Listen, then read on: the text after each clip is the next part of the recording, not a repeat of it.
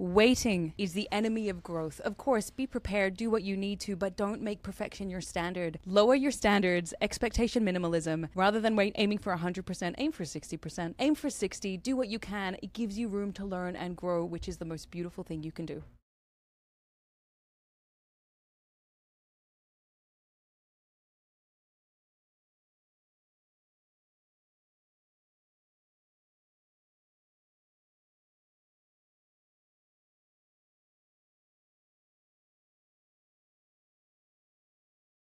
Hey guys, welcome to the Tom Ward Show, where every week we talk with the most successful people in the world who teach us how to elevate our lives. It's time to level up. And today we have Shadé Zahrai. She's an award-winning leadership strategist and global peak performance educator to Fortune 500 companies. And she runs Influencio Global Inc. with her husband. It's a leadership development consulting and research firm that works with some of the world's largest and most respected companies. And I love this. Her mission is to empower people to overcome their self-limits and confidently create a life worth living. I think that is something we can all be a part of. Now, I was looking at your content. I look at your TikTok content and, you know, your goal. We just talked about your mission. I think that's something we all share in common, right? Every one of us, we wake up, we want to have a great day. We think about our lives. We want to be successful. We want to be happy. But very few of us, whatever that version is to that person, but very few of us are there. Now, I've watched some of your, I've watched your long form video. I've watched your short form. Everyone follow your TikTok, which is unreal. I love it. What are those roadblocks? You've coached a million people. What are some major roadblocks you see time and time again that are getting in the way of people achieving that greatness in their lives? Look, you're so right that, when we talk to people, regardless of whether it's through the Fortune 500s that we work with or all these people across social media, we keep hearing this common frustration, which is, I want more. I want to be more confident. I want more money. I want to have more success in my business. So there's constant feeling of underperforming, whether that's in relationships, in business, in life. And so the work that we do with companies primarily, and then that translates over into the work we do with individuals, we really focus our attention on studying the psychological and performance experiences of high potential individuals. And Tom, I'd argue, if anyone's following you and listens to what you do, they're in that bucket. They're high potential. They want more. And what we found is that the central driver of sustained performance is actually the quality of a person's inner world. Their self-perception, their emotional state, their motivations, how positively they view themselves. And these elements can either propel someone to achieve great heights or completely confine them to limitations. So we've got this common universal frustration. They're underperforming. And one of the most prominent hurdles that we've identified is self-doubt. It's this powerful, deflating, paralyzing force. And the thing with self-doubt is that the typical ways that we deal with it often end up making it worse and make us feeling worse, and then it feeds it, which creates this cycle of insecurity. So we're engaging in these habits that we don't realize we're doing that are making it worse for us. The way that we think, the way that we act. Okay, so let me take you through, because we've identified 3 dominant habits based on where someone is getting stuck. Let me take you through them, and I'll see, Tom, if you relate to any of them. Let's see. And Probably then I can all give of them. Go ahead. Probably. Hey, I relate to all of them. I feel like the work I do is really just helping me understand myself. The best kind of work. All right, so we call them mind pits because they originate in the mind. They're self-limiting. The first one is failure to launch. So the pit of failure to launch is where you might have all these amazing goals. You want to achieve amazing things, but you just can't get started. Now, a lot of people find themselves here. They've got these aspirations. They know what they want. I want more. They've got business ideas. They're saving Instagram posts, but they never take action. And especially when it comes to the world of social media, entrepreneurs, people who want to build profile, they're in this endless consumption stage, endless preparation. I need to learn a little bit more and do a little bit more research, and then I'll feel ready. But then they never take action. Why? Rumination, overthinking. What could go wrong? What if no one likes it? What if I fail? And then this leads us to feel paralyzed. Now, our brain has a tendency to fixate on what's wrong, what's missing, and what the threats are, or what we perceive threats to be, because from a biological perspective, that increases our chances of survival. We have a negativity bias. But of course, in the world that we live in, many of these threats are not real threats. They're just things that we're conjuring in our mind, the what ifs, and then we fixate on them, and then guess what? We do not take action. Tom, have you ever experienced this? 100. Well, yes and no. My thing with self-doubt is it's really, and I'm sure you'll get to this, it's really a distorted perception of myself where, and we'll get into the inner critic, I am constantly, my inner critic is like the most tyrant boss you could ever imagine that is just screaming at me all day. So for me, I need other people. I have a distorted view of myself. So I need somebody objective, whether it's my wife or a therapist or a friend, to go, Tom, what are you talking about? You're overly qualified to do the thing you're talking about. Of course you can do it. Like, just go. What is wrong with you? That's what my self-doubt's all about. Yeah, interesting. So it's almost like if you are ever stuck in failure to launch, you need that external person to validate and say, hey, you're right, you've got this, you can do it. And then it allows you to overcome that inner critical voice. And so with failure to launch, it's driven by an internal voice that we hear. And we'll cover that because there's so much there in the world of inner critics and what we hear ourselves saying to ourselves. Now, I want to give a quick little tip for anyone who is in this pit. If you're not taking action, again, you know what your goals are, but you're just not moving forward on them. There is a researcher by the name of Peter Gollwitzer. He's a psychologist, and he developed this fantastic, how do we say it? He essentially did a lot of research on what allows someone to achieve their goals versus what holds someone back. And he found that those who actually move forward and take action, they do three things. They specify the time when they're going to get started, the location where they'll do it, and the behavior, what they're going to do. And they will often have these phrases of, at this time, in this location, I will do this. And it holds them accountable. It's almost like you're holding your critic accountable. And then you just have to do it. Perfection is the thief of joy. It's the thief of growth. And so often that self-doubt, that critic is saying, don't do it because you're not going to be perfect. And then people will judge you. And then, it again highlights all the risks. So you just have to do it. Don't let perfect get in the way of good enough for now. Embrace the messiness and lower your standards. One thing that we do, we have really high standards for ourselves, right? Of course. Think we're going to be amazing the first time we do it. And then if we don't believe we're going to be amazing, we don't do it. But actually, it's called expectation minimalism. Just lower your standards. That way, if you set your standard at 60% and you do it and at 60%, hooray, there is room for growth. So really simple. I talk to creators all the time too, like, interview big YouTubers, social media people, and that's always their advice to the person who, maybe the person who's watching this right now, it's like, I want to start a YouTube channel, I want to start a podcast, and they do exactly what you're talking about. It's got to be perfect, I don't have the right equipment, and their advice for them is always, just start. It's going to be shitty when you start. I don't care. Yes. It's always going to be. You go back and look at my first video, and they're a big superstar now. They go, it's horrible. I privated it. You can't even watch it because it's that bad. Yes. My equipment was bad. The lighting looked horrible. But you get a little better every time. Exactly. And, it's interesting when you think about that, because if you go and invest in all of the tech and have the amazing setup, it's still going to be shitty. So you might as well start with the shittiness when everything is shitty. My journey on social media, so a quick little detour, it was March of 2020, and I had just left a 10-year corporate career. My husband and I were in Australia at the time. We were going to relocate to Southeast Asia, expand the business, and then within 1 week from when I left my role to when our flight was booked, the whole pandemic hit and there were international restrictions, and so our plan got completely flipped upside down. Our business was then essentially dead, because all of the clients we were working with now had canceled their engagements with us, or it was permanently postponed. So we're thinking, what do? We ended up being in, I think it was the world's longest lockdown outside of China, in terms of the city we were in. So we're twiddling our thumbs thinking, what are we supposed to do?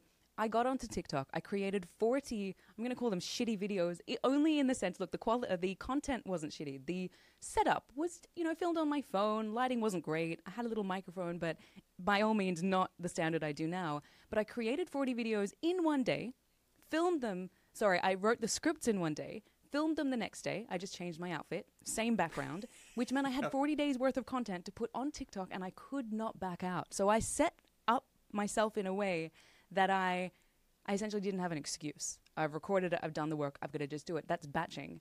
And thank goodness I did that, because that completely transformed our lives, our business. On day 21, the first 21 days, there was no traction. Day 21, something magical happened. One of the videos captured the attention of the algorithm, went viral. Within 4 weeks, there were 75,000 followers there. Within a number of months, we were at 200,000 plus, and it's just grown, all from those first 40 videos. So embrace the shittiness, embrace the messiness, lower those expectations, and Time out on that real quick. Okay. You are different than most people. So, okay, let me go back to you now. What makes you different than the person who was in lockdown, who thought, hey, I can't get out. Hey, I want to start creating content. And they never did anything. You go like balls out, type A. Who writes scripts for 40 videos? Never. Maybe you film one to start. I don't know. Yeah. I did. I didn't come out with 40 at once. You got 40, you film them all the next day. Bam, I got content. You're looking at this in a whole different level. Obviously, you've done a lot of work on yourself and, in this field that you're in. So what made you do that where the other person didn't? Is that kind of what we were talking about with the self-doubt, or what makes you operate differently? Oh, absolutely. So I've had a lot of years of self-awareness development. So really turning in and understanding, I used to be a huge perfectionist. I wouldn't apply for something until I was sure I was going to get it. I wouldn't try something unless I knew that it was going to do well. And I think for me, a lot of that came because I spent so long in the corporate world, which was very much, I showed up every day feeling like I had to leave a part of myself at home and just felt like I had to conform. So I carried that with me. When it got to this situation, I think there was one unique piece of the puzzle, which I don't take for granted. At the time, I was not on TikTok. So I didn't have an existing community on TikTok, which meant I didn't really care how those people saw me because I had no relationship with them. So the risk factor, I think one of the biggest reasons why people hold themselves back is, what will people think of me? What will the people that I know already, that already follow me on social or have me in their circle, what will they think of what I'm doing?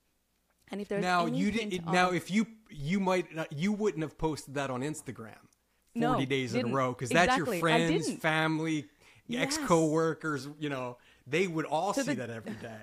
Exactly. That potential scrutiny factor was much higher on Instagram and even LinkedIn. So we share our content now on LinkedIn.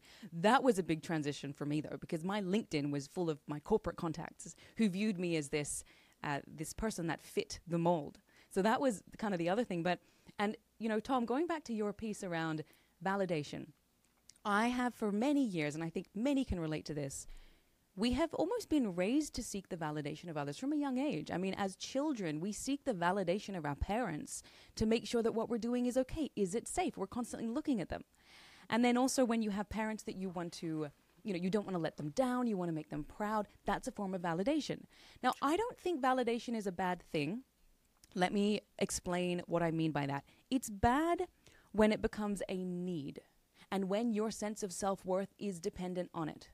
So if someone disagrees with you, do you feel like they're disagreeing with who you fundamentally are, and do you take it personally? Or are you able to separate yourself from that? That's when it's damaging. But the reality is, validation is what allowed me to realize, hey, people are responding on TikTok. This is a good thing. I'm going to keep doing it. If people were not validating in the sense of liking and following, after 40 days, I would have said, okay, well, I gave it a good shot. It's not for us. Let's take our attention elsewhere. So I think a big part of it is how we think about validation and then how we feel in response to it. If at the end of the 40 days, no one responded to these videos and I felt like that was a reflection of me, I was being rejected, I'm not good enough, damaging, dangerous, related to self-doubt. So it's this constant reminder of, hey, I am enough. What I do is not really a reflection of my worthiness and my value. It's just a manifestation of something that I do, and I can always shift that and pivot that. In fact, that's a sign of growth and development, being able to shift and pivot. But I think, validation. I mean, I still need somebody when I am giving a keynote presentation to an audience of thousands or a webinar in front of tens of thousands around the world. I like to check in with my client afterwards and ask, how did that land? Can I get feedback? Because we don't know. So again, when we can come at it from the perspective of, hey, I want to learn, I want to grow, let me know your thoughts. And then if it's not positive, we don't take it personally. We just think, okay, how can I learn from this? How can I pivot? That's actually a really healthy thing. Now, you just touched on something. I know we were talking self-doubt and we're kind of jumping around a little bit, but you just made me think of something when you said, it's okay to get feedback and, to seek approval, in certain instances is kind of a healthy thing. I give, people are paying me to get up and talk. It makes sense to ask them at the end, how did I do? What can I do different? Okay, that's a normal thing. But I just recently went through back surgery. I was super active most of my life, and I had to get a disc replaced, 20 years. My doctor's like, wow, you're 20 years before you should even be here. I'm like, Doc, I'm a kind of an advanced guy. We speed things up around here, right? But the point of this is, so I work my ass off up until surgery. So I have content, I've got articles written, I got all the stuff I have to do, right? So I know I'm going to be kind of holed up for a little bit. Now, the first couple weeks after I'm home, I'm on medication that's kind of making me drowsy. What do? Instead of letting my body rest, and I drink a big coffee and I take my laptop out to work because I'm so tied to being productive. That's how I'm happy and that's how I feel good about myself. If I'm not productive, if I'm not working, I ain't good. I'm a piece of shit. I'm lazy. What am I doing? And I think a lot of people, I heard you talk about that too. Was there a word for that? You mentioned, you were talking about that, about how... Productivity guilt? Yes, that's exactly what it was. I never heard that before.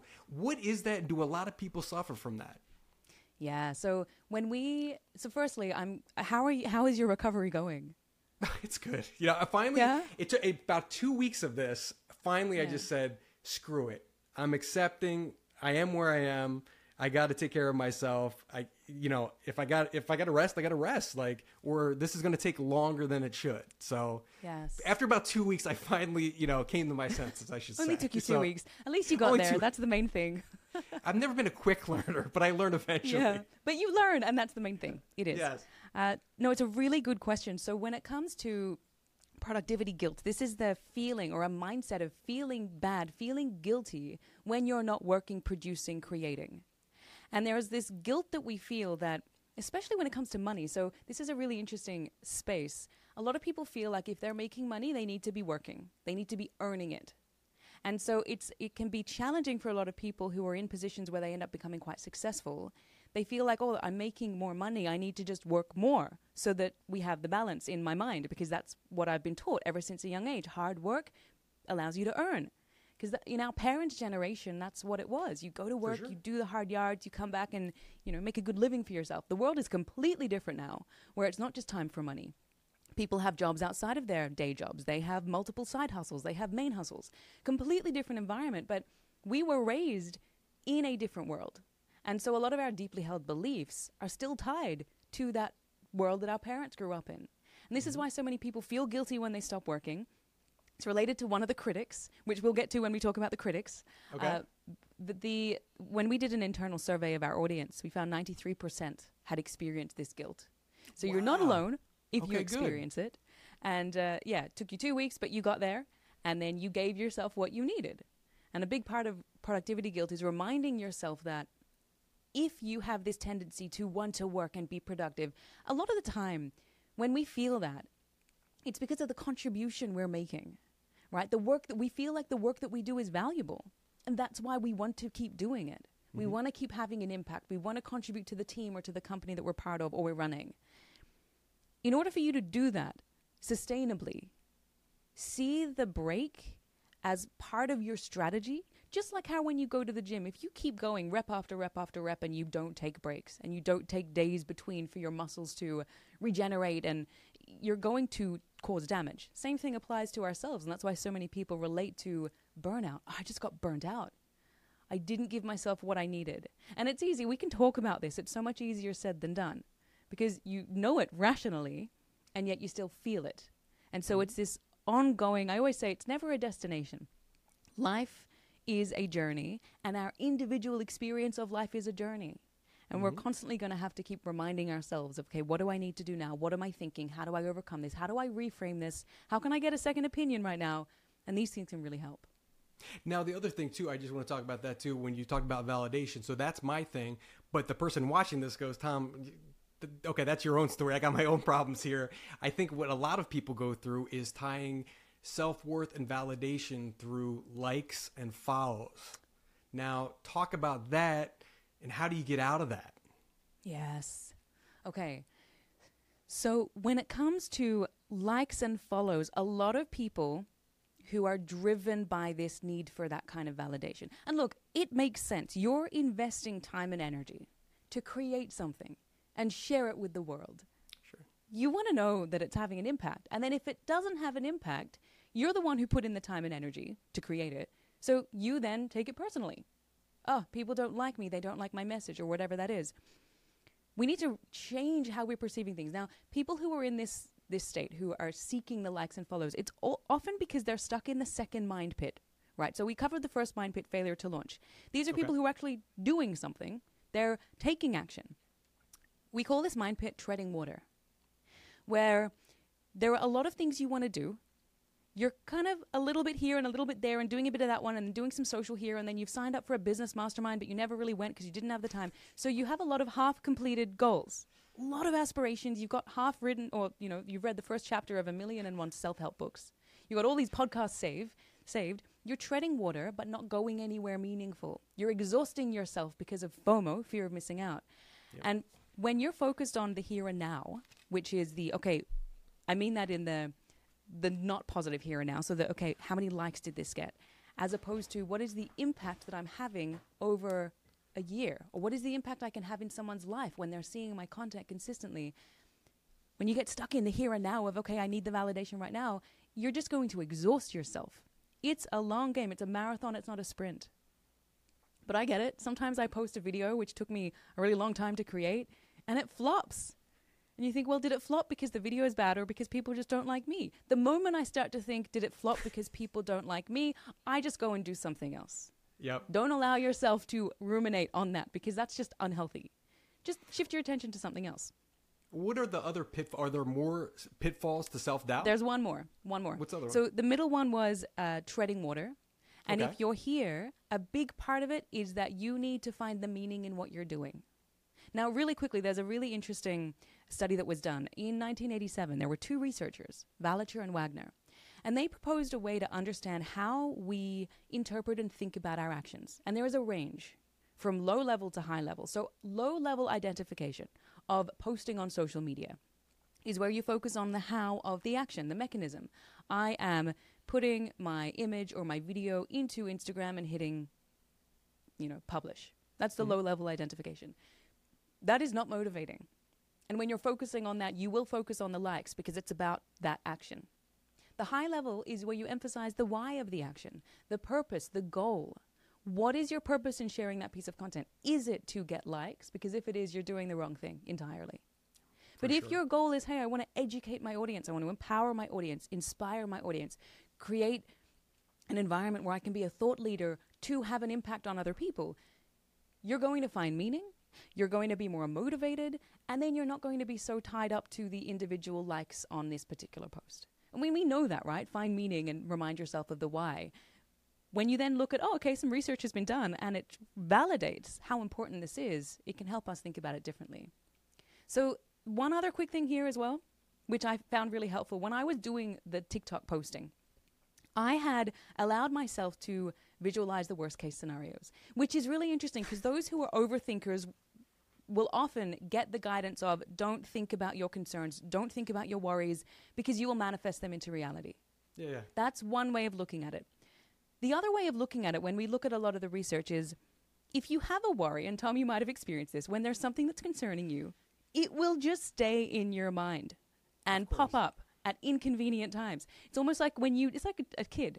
If you don't go to that, when the kid's saying, listen to me, I want to show you this, they're just going to keep doing that. It reminds me of Stewie from Family Guy. Mummy, mummy, mama, mama, mum, mum. And then finally she's like, what? And then he runs away. Same thing with our thoughts. Sometimes it's really helpful. And this is why journaling is really valuable. Get the thoughts onto paper. Don't allow them to be magnified in your brain. Give them a physical outlet, because what that does is, firstly, you can process them. Secondly, you can actually see so many of them are irrational. Now, there's a concept called inversion, which comes from it's called a pre-mortem in the project management world. Okay. And what you do In is English, you think about Doc? all... In English? Yes, in English, what does that mean? Yeah, let me explain. So it means you think about all the ways that your action could go wrong, right? So when I was doing TikTok, I was thinking, well, no one could respond. Maybe one of our clients will see it and think, oh gosh, how embarrassing. Maybe a friend will see it and think, oh goodness, how embarrassing. You come up with all the things that could realistically go wrong, and then you troubleshoot. Well, what are you going to do if that happens? You're developing what's called an implementation intention. James Clear talks about this, and it actually comes from Peter Gollwitz's work in Goals.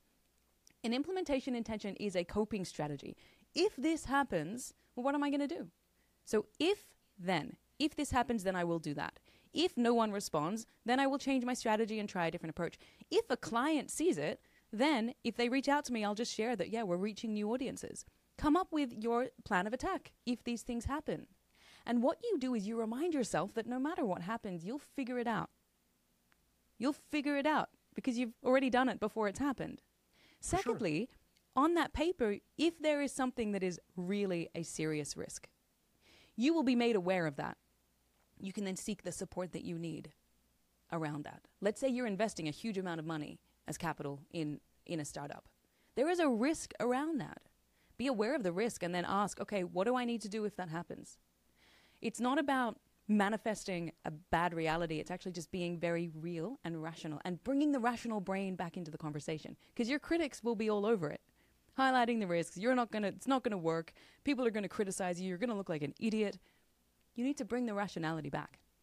So quickly jumping into the third pit, because this relates to something that you shared. So if you feel productivity guilt, you have this inability to be still. Tom, this was you in the first 2 weeks after your surgery. 100%. You're just pushing yourself and you don't give yourself a break. You feel guilty when you stop. You also reach a goal and then you just immediately move to the next goal and then the next one. Always. So you don't feel the satisfaction. You tell yourself, oh, I will feel amazing when I get there. No. And then you get there. You're like, okay, what's next? Yep. 100%. Yeah. You finish the marathon. I finish a marathon. I go, okay, well, what's the next thing? I'm going to do. Yeah. It is not helpful. So if you're here, it's driven by, and again, I'll talk about the inner critics. One of the critics we've identified is what we call the ringmaster. So the ringmaster is that voice in our heads that judges us for not working hard enough. It convinces us that we are not enough. So a lot of the time, this need to overwork comes from a feeling of not being enough. And tying our sense of self to our achievements, to our goals, to our status, and to working. So when we don't work, we feel like a part of us is missing, and that's why it feels so unusual. And then we want to just keep working. So the ringmaster, that's number 4. I mean, they're no particular order, but that's number 4 on our list of inner critics. I want to take you through the others, because it's really interesting once we uncover what are these voices, what is the persona that they take on? Because then you might find that once you're aware of them, you start to become more cognizant of, oh, that is this voice speaking to me right now. That's this voice. And that in itself is really helpful, because you realize it's not me. It is a part of me, but it's not, I don't need to obey it. I can choose to hear it, hear what it's saying, and then actually respond. So the first critic that we identified through these conversations we were having is the classic judge. Classic judge is that voice that just judges you endlessly. Nothing you did was ever good enough. It judges what you did, what you didn't do, what you should have done. So that's sort of the default. The default voice is just the classic judge. The next one is what we call the protector. Now, the protector's role is to protect you from harm. So it's actually the misguided protector. It wants to protect you from harm. Now, what is harm when we're thinking about our lives? Sounds like a good thing. Yeah. It does sound like a good thing. And a lot of people think it's a good thing because it does succeed in protecting you from harm when you listen to it. But hear how it plays out. It magnifies all of the risks of what could go wrong. You might fail. People may judge you. You might be criticized. You may look foolish. So don't do it. It's too risky. And when you listen to it, guess what? You are safe, but you're also stuck because you're not taking action. And paralyzing. So it completely is paralyzing. And safety and growth are almost on opposite ends of a spectrum. You can't be safe and growing. The whole premise of growth is being uncomfortable, feeling uncomfortable, and being in a position where you don't know how things are going to work out. So it's about becoming comfortable with that feeling of insecurity and the friction that comes with it, because you know, hey, you're growing. So that's the second, the misguided protector. The third is the victimizer. The victimizer is a really interesting one because it leads you to feel like you are powerless to do anything, to change things, to change your situation, to speak up when there's an injustice. It leads you to blame other people, to become very critical of other people as a way to prevent yourself from having to take responsibility. The victimizer is not generally something that people say, oh yeah, that's me. But it's something that you might know someone else and go, oh yeah, that's you. Now, let's pause on that. That's exactly what I was thinking. Everyone I know who plays the victim is not self-aware. They have no idea that they're the victim, but everyone around them, anyone who interacts with them, knows that. So how does that person get in tune with, hey, wait, this is actually sounds like me? I mean, if they're not attuned to that, is that the hardest one to kind of overcome? Oh, absolutely. And it's because of this lack of responsibility. So how the victimizer works is that it doesn't want you to take responsibility, so you blame everyone and everything else. And for you to become aware that you are playing into that requires you to take responsibility. So it's competing with itself, and it can be the most challenging one for people to overcome because people don't know that they're in it. And so when you come and try and give guidance or advice or help to someone in this state, they feel like you're trying to undermine them and undermine their sense of self-efficacy. And so they don't take it well. And it can cause friction in relationships. It's one of the most challenging to be around because the people outside of them feel it more than the others. So that's what do you do? Yes. So just on that real quick too, because that brings up an interesting one. And I'm sure everyone is thinking, when you said that, an image popped in everyone's mind who's watching or listening to this, right? So what do you do? Is there anything the people around them can do or no? Because I mean, I'm not a therapist. I've dealt with this, I'm 45. I've dealt with people like this. Anytime you try to do it even in a constructive way, even a loving way, it comes off as an attack and you get fire right back. So I kind of just gave up after. And this is also what happens. What can you do? People closer to them give up. There's two things I'd recommend. The first one is know that your interactions with this person are going to be draining and depleting. Know that beforehand, right? Be very real. I'm big on the pragmatic side of things. Just be aware of what the reality is. And so prepare yourself. Prepare yourself, build up your energy, do what you need to before and after that interaction, knowing that it may be a bit challenging. It's going back to those implementation intentions we talked about, your if-then plan. If this person says this, I'm going to do that. If they come, if they bring this up, I'm going to respond by taking a breath and saying this. So you troubleshoot beforehand. Prepare your energy. The second step is using what's called soft influence. I call it smart influence, but it's called soft influence, where you need to get them to change their perspective in a really gentle way so that it doesn't backfire and it become hostile. Soft influence is where you guide a conversation. You guide someone to open up their perspective by using language like, have you considered? Would you be open to hearing? When it comes to giving any kind of feedback or any kind of, we always say don't give unsolicited advice. Ask someone first if they want to hear it. Because I think none of us want someone to come up to us and say, hey, you're doing this wrong, do it this way. It's we don't like it. No. Again, feels like they're trying to undermine our self-efficacy.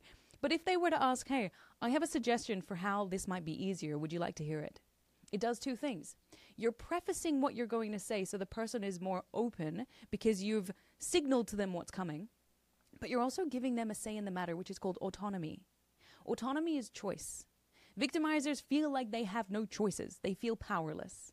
So you can give them a little bit of that sense of choice by asking, I have something that I feel like could help you. Would you be open to hearing it? Or have you considered doing it this way? You're not telling them something, you're guiding them. That can be really helpful. But you're still going to need to protect your energy before and after those interactions. So what are the other ones we got? Okay.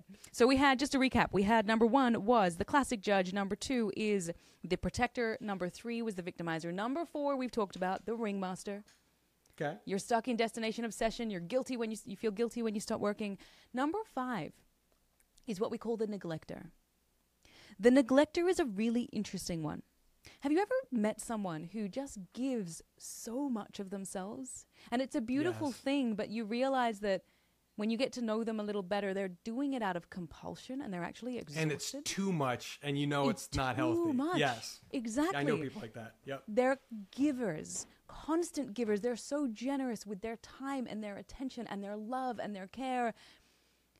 A lot of the time, I mean, look, sometimes there are people who are genuinely driven to be of service, and it's beautiful.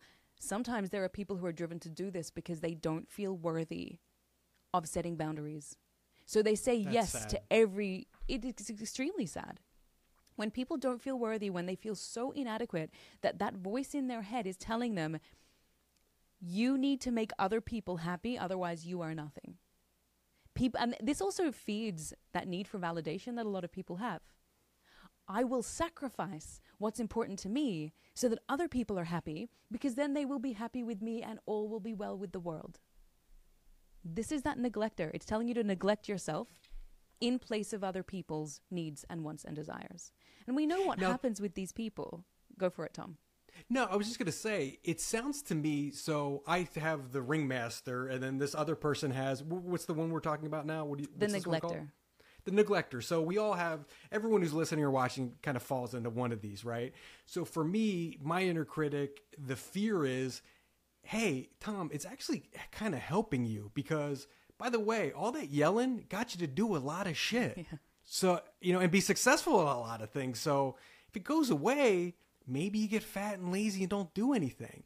And the person you're talking about now who wants to give, and that's where they get their feeling from their feeling of worth from. If we stop doing that, then who am I or what am I?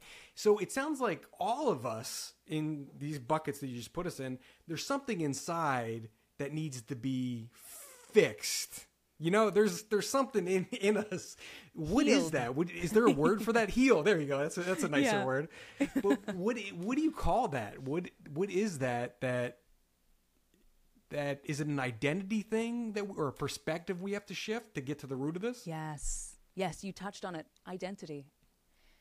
What we hear so much of is exactly what you said. If I give away this part of myself, who am I? This is the part of me. The ringmaster is the part of me that has pushed me to achieve so much. The neglector is the part of me that makes sure everyone around me is happy. And then I think I'm happy. If I give that part away, I don't know who I am. And this is what can happen when you've been living with this voice for so long. It's like a roommate that just never left. Always there, listening through the walls, correcting you when you try and go on a different path. And it comes down to your identity. How are you seeing yourself? For so long, when you've had this as a part of you, you see yourself as that thing. And look, we need to acknowledge that there are parts of us that have propelled us to get to where we are. The question we need to ask ourselves, though, is, are we truly happy? And that's a question that we need to really deeply think about, because a lot of people who are driven by the ringmaster in achievement addiction, you ask them, are you happy?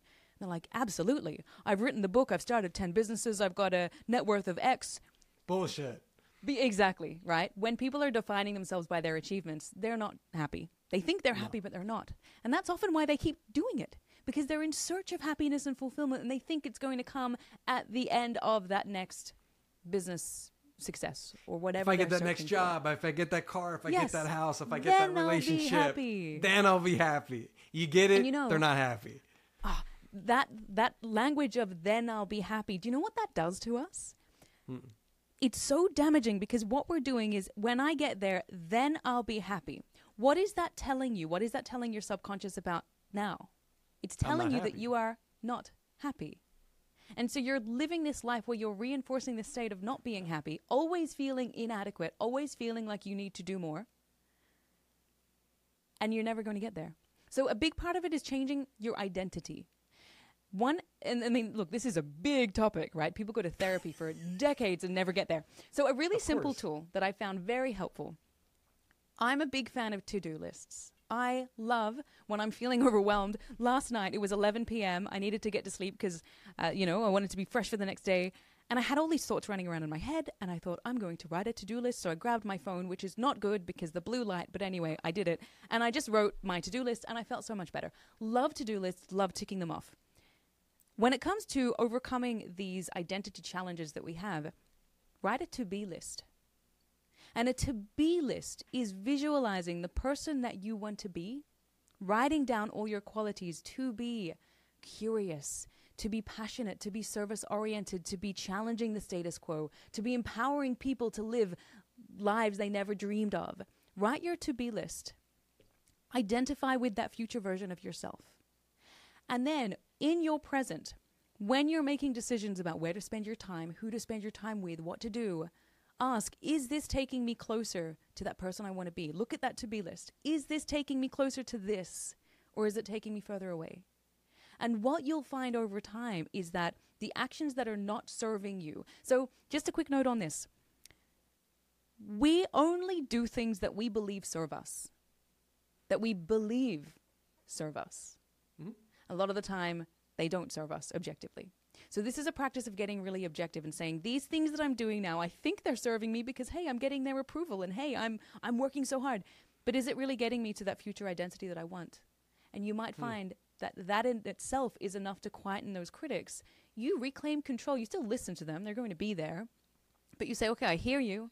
I know you're trying to protect me in some way. The neglector is trying to protect you from the pain of criticism and judgment. Interestingly, when we look at some of these studies that came out when they were looking at how criticism and social rejection impacts the brain, this was done at UCLA, they found that the parts of the brain activated when we experience physical pain are the same parts activated when we experience social pain of rejection, of criticism, of failure. So it does hurt. Yeah, sometimes it's worse than pain, you know? Exactly, because it lasts and it eats us up. And so the neglector is trying to protect us from that. The ringmaster is trying to protect us from falling short of what we believe we can be. You know, all these things. You need to remind yourself, it's trying to protect me. It's misguided. I'm going to align with my to-be list and then take action based on who I want to be. And that can be really powerful. You know, I love that. And if that's the only nugget, I mean, you've given so many nuggets. I mean, but that is the most valuable thing I've heard today and maybe all week. I mean, that's a real thing you could do that doesn't involve finding a therapist, sitting there for 10 years. That's something like the person watching this or listening, like you can do that right now. And it leads me kind of the next point that I've heard you talk a lot about. Talk about, like, I mean, it's one of my favorite books ever, right? The power of positive thinking, but then also the power of negative thoughts too. You know, how important are our thoughts, and do they become reality? Yeah, they absolutely do. Our external reality is determined by our internal reality. And what I mean by that is we're not objective. We are entirely subjective creatures who perceive the world through our eyes and process it through our brain. So Tom and I can be in exactly the same room experiencing the same thing and perceive it completely differently. Yep. And this is why you can have people in the same environment. One of them takes the challenge as an opportunity and thrives, and the other one just crumbles. Now, it is worth saying that a big part of us, you know, we are a product of our past. And we're a product of every experience that we've had in our early childhood upbringing, in our relationship with our parents, and our traumas. We are a product of our past. We cannot change that. But we can change our future. We don't have to be a prisoner to that. And just on this, there's really fascinating insights when we look at the world of post-traumatic stress. What a lot of people believe and what the research has told us is when there is a really highly traumatic experience, many people will experience PTSD as a result and carry that with them. And it's very challenging for them to work through. But not everyone experiences that.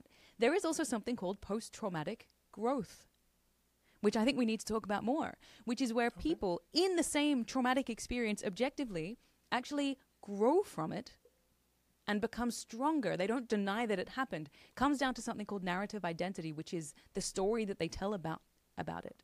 And the story they tell themselves about themselves in that situation, and the stories they tell others. So going back to your question, which is around thoughts, our thoughts are reflecting our beliefs. There's something called the cognitive model of behavior, where our thoughts influence how we feel. It influences what we feel in and on our body, our emotion, our heart rate, and then that influences what we do. When we get to that feeling component and the thoughts component, a lot of it is driven by our inner critics. What are our critics telling us? What is that self-doubt telling us? And then we will act on that. The fascinating thing about positive and negative thoughts, there was some research that was done many years back, and they found that positive thoughts are effective or powerful. Negative thoughts can actually be more powerful than positive thoughts in terms of determining action. I believe that. And all you have to do is think of this completely, right? All you have to do is think of the social media comments. You might get 99 beautiful, loving comments, and you get one person who didn't like the message, or you, or what do you focus on? That you one. Can't stop thinking about it. Fuck the 99 good ones. Why is that asshole hate me? Yep. Exactly. We get consumed by that. Yep. And it's how it works. The brain is wired to focus on the negative because it wants to protect us. These inner critics are trying to protect us. They will highlight this negativity. And then it can completely change how we feel, how we act. And that's why we need to be so aware of what are we thinking. Now, the reality is a lot of us are not even aware of what we're thinking. And that's why practices like meditation, practices like journaling are so valuable. Because you quieten all the chatter, and when it comes to meditation, you're either meditating on one thing or allowing these thoughts to just come and go and being still and present and mindful. And same with journaling, you're being present and mindful, but you're capturing your stream of consciousness. These are beautiful practices that all of us can implement. I think, I love the world that we live in now where therapy has become so normalized. I love that because we are not given a user manual to our brain. When we're born, we're not given a guide like, here's how to operate the human body, go out and live. We just have to figure it out. And there are people who have expertise in helping people figure themselves out. So I love that we're talking about these things. Therapy, meditation used to be something that wouldn't really be talked about. But now it's so commonplace. Especially and guys so would never, needed. especially men would never talk about mental health or therapy or meditation. Yeah. Are you kidding me? Never. It was seen as weak. Of course. And yet now I think on the topic of men, there's so much work that society needs to do. It's great to see people like you who are so open about talking about these things. But there's so much work that I think society needs to do to encourage everybody to just become more open about what they're experiencing. And acknowledge that, hey, we are human. It's beautiful. It's also challenging and messy and all these other things that come with it. When you can connect with someone on that point, you actually forge such a deeper connection. But going back to the thoughts, so important. Yeah, I was just going to talk about therapy. I've been going for 10 years. Tomorrow, every Friday, 9 a.m. Tomorrow I'll see Liz. Shout out Liz, my therapist. But as far as journaling goes, the way I journal, it was almost out of necessity because every Friday, 9 a.m., I know I'm going to see Liz, right? I'm a creature of habit. I'm a goal setter. Hey, I'm not going to miss that appointment, right? No matter what. But a lot of times after a while, I'd be in a good mood, say, Friday at 9 o'clock. And she'd go, hey, what's on your mind? Nothing. Feel great. Like, it's going to be a short session, right? I don't have the ability to remember the emotions I felt Wednesday.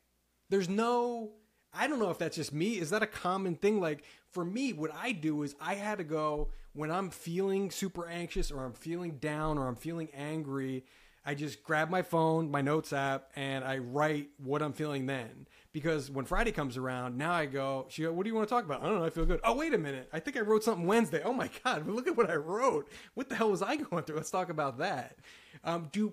Is that true? Are people able to remember those emotions they felt a couple days ago when presently they're in a good space? Or no? Does it help to have that journal or that record In of short, no. We're very bad at remembering emotional experiences, especially peak positive or peak negative experiences. When we're in a really positive state, there's something called broaden and build. It's Barbara Fredrickson's theory.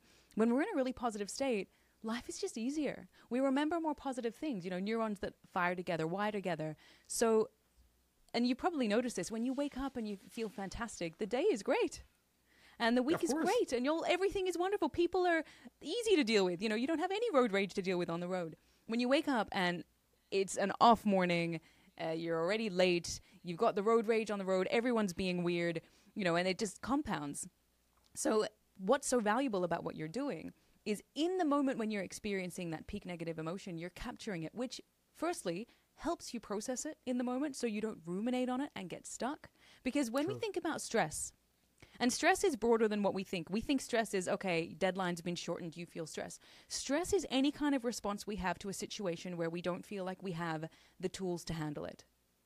And we get that stress reaction. It can be anxiety. It can be all of these things. When we're experiencing stress, we notice things that reinforce our stress state. And it's confirmation bias. And so when you're in that state, processing it is really valuable because ruminating on it, keeping it in your head is only going to make things worse. You're going to notice more things to get you stressed. And then you create, I heard this beautiful thing recently and it stuck with me. Actually, it wasn't recent. It was years ago. But in my mind, I feel like that's still recent. In any case, I think anything post-pandemic is like recent. 3 years ago. It is, recent. sure. It was that an emotion comes in the moment in response to a stimulus. So something will have happened to trigger a negative emotion. If we keep thinking about that emotion for hours and days to come, it becomes a mood. We actually fundamentally shift our mood, and the people around us will feel that. And then if we're in that state for a prolonged period, guess what? It can become our personality. It shifts our personality traits. And so I found that really interesting because it's true. We have an emotion in response to something. So if you can capture it there and then, an audio note or capturing it in your phone, you're capturing the stimulus and a response. And then you can leave it and then talk about it with Liz when you have your your sessions on Fridays. We're almost out of time. The other thing I wanted to talk that I heard you talk about too that I thought was really valuable. We talked about the power of positive thoughts, the power of negative thoughts, but you also talked about you had a word for it. You have all these great words that, of course, I don't remember any of them, but you were talking about basically the power of the people you surround yourself with. And it kind of reminded me of when you were saying before, kind of like, hey, what's the idealized version of me? I'm going to write that down. That's the person I want to be. How do the people you surround yourself kind of play into either kind of get you closer to that or get you further away? And kind of what can you do about that? There's this anecdotal quote which says that you are the average of the 5 people you spend the most time with. And I think we've all heard some version of that. And I was really curious to know if that was based on any scientific evidence. So I went out in search of the research, and there is none. So the number 5 is not validated anywhere.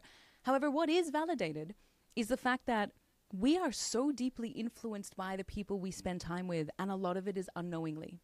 It's outside of conscious awareness. If we think about how we developed our earliest beliefs, it was a result of the experiences we had with our primary caregivers and our parents and the people we spent time with. They influenced our base levels of confidence, our base levels of self-worth, our basic beliefs about our worthiness. That was influenced by them. Now, as adults, we're still like sponges. We're just a little bit harder than the sponges we were when we were kids. The influence of others cannot be overemphasized because when we're around people who believe in us and our potential, we are more likely to live up to that because we have no reason to doubt. People believe we're going to do great things. Well, hey, and I had this early experience. Tom, you might have had an experience like this as well early on. I had an experience where I was working in the corporate world. I was early on, very young, bright-eyed, green. And this general manager, he had a team of 2,000. He called me into his office. I was new to his team. And I don't remember what he said at the beginning, but at the end of it, he said, Shadé, you're going to do amazing things. I have high hopes for you. And for me, he barely knew anything about me. He probably said that to everybody. But hearing him say that to me in that moment opened something up within me. And I did exceptional things in that role. Because I felt like, hey, he believes in me, I can believe in me, I can do this. It's almost like I have permission. Whereas if he'd said to me, okay, you're going to find it really difficult here, don't dream too big, then I would have gone out and done that, right? Probably wouldn't have been the right environment to be and not a very good leader. But the people were around. Now, that's a really obvious example. The less obvious example is friends, friendship groups, business associates. What do they say? What are they commenting when we share an idea with them? How are they responding in times of conflict? How do they respond to us? Do we feel like they respect us and look up to us? Because if they do, we're going to be more likely to live up to that. So super important to be aware of who you're spending time with, not only their beliefs about us, but also just their energy. Tom, have you ever been around someone, and anyone listening, have you been around someone and they're just so positive and optimistic that you can't help but feel that rub off onto you? You feel energized every time you talk to them, and you want that. You keep going back. Yes. We've experienced that. Similarly, have you been around someone who's just negative and a pessimist, always coming up with a problem for every solution, and then we take that with us? Emotional contagion. Emotions are contagious because of what happens in our brain. We're hardwired to feel empathy, which is a beautiful thing on the one hand. The other hand is that we need to be so aware of who we're spending time with, because we will mirror what they're experiencing and then take that with us. So use your to-be list. Super quickly, use that to-be list. Okay. Yeah. Well, of course, I know what you're saying, but I'm saying, okay, let's get to the real world. Okay, let's get to the real world. All right, friends, we can pick kind of, who we surround ourselves with. Sometimes coworker, we can't. We're stuck with them, right? Sometimes we have a mother who maybe is the victim that we can't get rid of. We're kind of stuck with, right? So we only have so much control of kind of who we can surround ourselves with. We can, mix some people in and out, but sometimes we're stuck with people who maybe aren't the most positive, beings in our life. What do we do with them? How do we not avoid getting kind of sucked into the darkness? Sucked into the darkness by the negative energy vampires. Yes. It's really important to firstly be aware that your interactions with these people are going to be draining. If they're people that you have in your life and you don't have the choice around, for example, the friendship group, use your if-then plans. Use your implementation intentions, which is, if I'm going to go and interact with, let's say, your mother, who is a victim. I'm going to go and spend some time with my mother. If she starts going on one of her rants about how challenging her life is and how she's the victim, then I will count to 3 in my head, take a deep breath, and just be present with her. And rather than allowing myself to be embroiled in what she's doing, I'm going to observe. Because I may be the only person she has to talk to about this. Right? So we can use those implementation intentions to be there for those people without getting sucked in. We know from research that you'll be 2 times more likely to achieve that goal of I'm not going to get sucked in if you develop those if-then intentions, because you're essentially mentally rehearsing something before it happens. So that's if you want to be with these people. I have someone close to me in my life who is the ultimate victim. And it's playing out in her relationships. It's playing out in her work. She doesn't have anybody. In fact, the only other person that she had has chosen to leave because they can't be there. And so I have to remind myself I'm the only person she has. So how can I prepare myself to go into that? Of course, that doesn't mean I'm there every second whenever she needs me, because I need to set a boundary too. If you're a neglector, you might be, a neglector is a giver. Give your time, your energy. You will be terribly abused by takers. And I don't mean physically abused. I mean, your time will be abused. Your love will be abused. So you need to protect yourself. Hey, I'm going to be available for an hour a month for a phone call to be there for this person. And then I'm going to say, I'd love to meet you. I'm very busy at the moment. Let's meet next month. Right? So that's if you want to be there for the person. If you don't want to be there for the person, which, again, your call, going to protect yourself, you can lovingly start to remove yourself from their life. Let them know you're still thinking about them. Hey, I'm thinking about you. Haven't been able to reach out, super busy, but know that you're in my thoughts. Sometimes that's all you need. You don't need to go and be with that person so they suck everything out of you. You can just say, hey, I'm thinking of you. And then the duration between those texts will lengthen, and then things will fizzle. There are always things we can do. We need to remind ourselves we can take action. And taking action for what is right for us, not out of selfishness or ego, but so that we can be the best for the people that are important to us. And so we can be the best for the impact that we want to have. That's really transformational. I think that is a great thing to end on. And really, that is really why I like your content and you so much, is because it's real actionable things. And you just dropped one now, and you've probably dropped a dozen or more during this. So thank you so much. I think it's so valuable in kind of what you do. And again, you have content for however we want to consume it. Just like you're like a good creator, right? You got little nuggets on TikTok. If we got 30 seconds, you got long form on YouTube. You're everywhere. So I really kind of appreciate the work you do, and you're providing it for kind of a bunch of different demos who all kind of share these common themes that we talked about. We all go through these regardless of our age or income or profession. That, you know, self-doubt, the inner critic, these are things that I think are common to most people on this earth. Agreed. Absolutely agreed. And if our social media responses and comments or anything we go by, people are searching for guidance and help. So we're blessed to do what we do. Now, I'll quickly just mention for anyone listening, if you want to find out which mind pit you're stuck in, because I would, I absolutely would.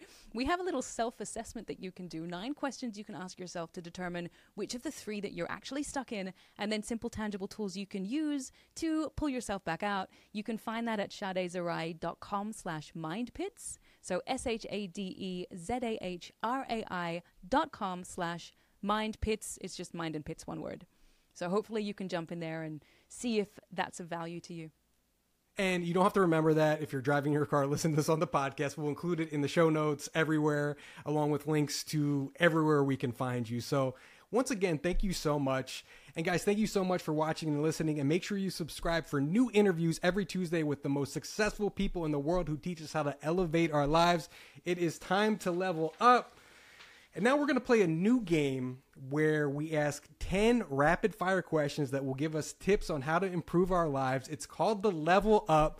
Now, if you're watching this on YouTube, this is where our story ends. We're going to post this video separately on Thursday. It'll be on the audio podcast, so you can listen to it there. But if you're watching this a week from now, just go to the next video and you'll see that. So thank you so much, guys. Thanks for watching. Thank you so much. Guys, now we're going to play a new game where we ask 10 rapid fire questions that will give us tips on how to improve our lives. It's called the Level Up. So we're going to ask you 10 questions and you've got 30 seconds to answer them before we move on to the next one. Now, if you don't answer within 30 seconds, you're going to hear that annoying buzzer. All right? So I'm going to start my time now. What's that? I was like, get off the stage. So I'm going to start the time once I finish asking the question, okay? What's the worst job you've had and what did it teach you? The worst job I had was a waitress job early in my life, and we had no training, so I was making these sandwiches with way too much bacon and everyone was complaining. It taught me about the importance of guidance and having someone provide you with instruction or asking questions. I was too nervous to ask questions and just ended up in lots of unhappy people.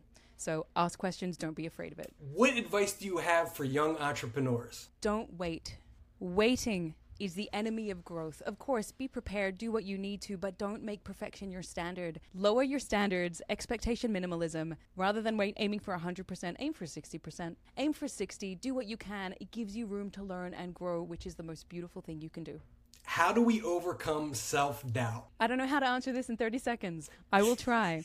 Remind yourself that there is a part of you that doubts because it's trying to keep you safe. It's trying to protect you. You can say to it, look, I hear you. I hear you, but I'm not going to obey you. I appreciate that you're trying to keep me safe, but I have these steps I'm going to follow. I have resources I can seek. This is my plan, and I'm going to go for it and keep an open mind so that whatever happens, I will learn and grow. You're killing it. We haven't hit 30 seconds yet. You haven't heard the buzzer. I'm dying to use it. I'm afraid of that noise. It's horrible. It reminds me of, I don't know, it reminds me of something from my childhood. What are some habits that have helped you become successful? Every morning before I open my eyes, actually, that's a lie. I will turn off my alarm and then I will close my eyes. I will say 3 things that I'm grateful for. And they're usually the same things. But I repeat 3 things that I'm grateful for because the brain is wired to magnify what you focus on. If you start with gratitude, you will notice more things to be grateful for and it can transform your life. What's the best piece of advice you've ever gotten? Early in my career, I was fixated on everything I couldn't do, and I met with a mentor. And I told her, look, I don't think I'm going to succeed in this organization. I was working in a corporate. I can't do financial modeling. I don't know this. I don't know that. She said, Shadé, stop focusing on what you can't do. Focus on what you can do because that's why you're here. Bring your strengths to life. And it transformed how I approach things. Rather than focusing on lack, I focused on contribution and growth. And it's the best piece of advice that I received. Twice, just in case I missed it the first time. What's your morning routine? My morning routine is either my alarm will go off or I'll just wake up naturally. I'll close my eyes and say my morning gratitude. I wake up and do morning yoga because my body's really tight. I'll have my breakfast while I'm eating. I'll meditate on my intentions for the day. And then usually it's a huggle with my husband where we talk about what our plans are and how we're going to execute. Wow, that's nice. What's one thing that you've regretted the most, and what did it teach you? This is a really great question, and it's hard because I don't see things as regret. I don't see things as failure. So whenever someone asks me about regrets or failure, I struggle because I always focus on the learning and the growth. I probably spent too long working in an organization doing things I didn't enjoy when I should have been out helping people be their best selves. That's the biggest thing I would do again if I could do it. What motivated you throughout your career to keep going until you succeeded? For me, success is about impact. So I feel successful when I know I'm having an impact in people's lives. And that is the most beautiful motivator because it means it's not about me. It's not about what I achieve. It's actually about the people whose lives I touch. And for my husband and I in our business, that's exactly what drives us. And we love it. We're so grateful. This is so outside my comfort zone. I love this. I love seeing you kind of squirm. This is nice. Well, don't worry. I'm not asking you anything. I'm not asking you anything crazy. Hold on. What's the best financial decision you've ever made? The best financial decision I've ever made is not to be in debt. We live a 100% debt-free life. As soon as we could get out of debt, we did. That was our priority. And we're so thankful we did that because it means that we're not a slave to debt. That's great advice for anyone. What advice would you give to your 18-year-old self? Other people's opinions are important only so much as use them to help them. So allow other people's opinions and thoughts as a guide for you to determine how can you be of impact to them. But don't allow that to sway you from your path because it will derail you. And validation, the need for validation, can be so destructive, taking you away from what's truly important to you. I hate because that was so good, but it was good to get one more buzz in. And I got in there right at the end. Got in right at the end. Well, thank you so much for playing this. I mean, it makes people uncomfortable, but I think that was great nuggets. And we can chop those up and give them to you for social media too if you want some of those for your socials. Amazing. Thanks, Tom. This was so much fun. Thank you for doing what you do and the service that you're providing. It's beautiful to meet people like you who are so driven to be of impact and seeing what you create. It's been a treat to be here. The way I look at it is like I get to learn something from every single person I talk to. So selfishly, this is like a selfish pursuit. Like I get to meet interesting people, learn something, and I'm like, oh, cool. If other people get to learn, that's great, I guess. The best kind of win-win. The best. Well, thank you so much. It was a pleasure. I wish you all the success in the world. And I'll probably post this next week. So I'll send you everything you need. Sounds great. All right? Amazing. Look forward to it. Enjoy the day. All right. Thank you. You too. The evening. Enjoy the evening. All right. Enjoy your day. Thank you. Bye. Bye.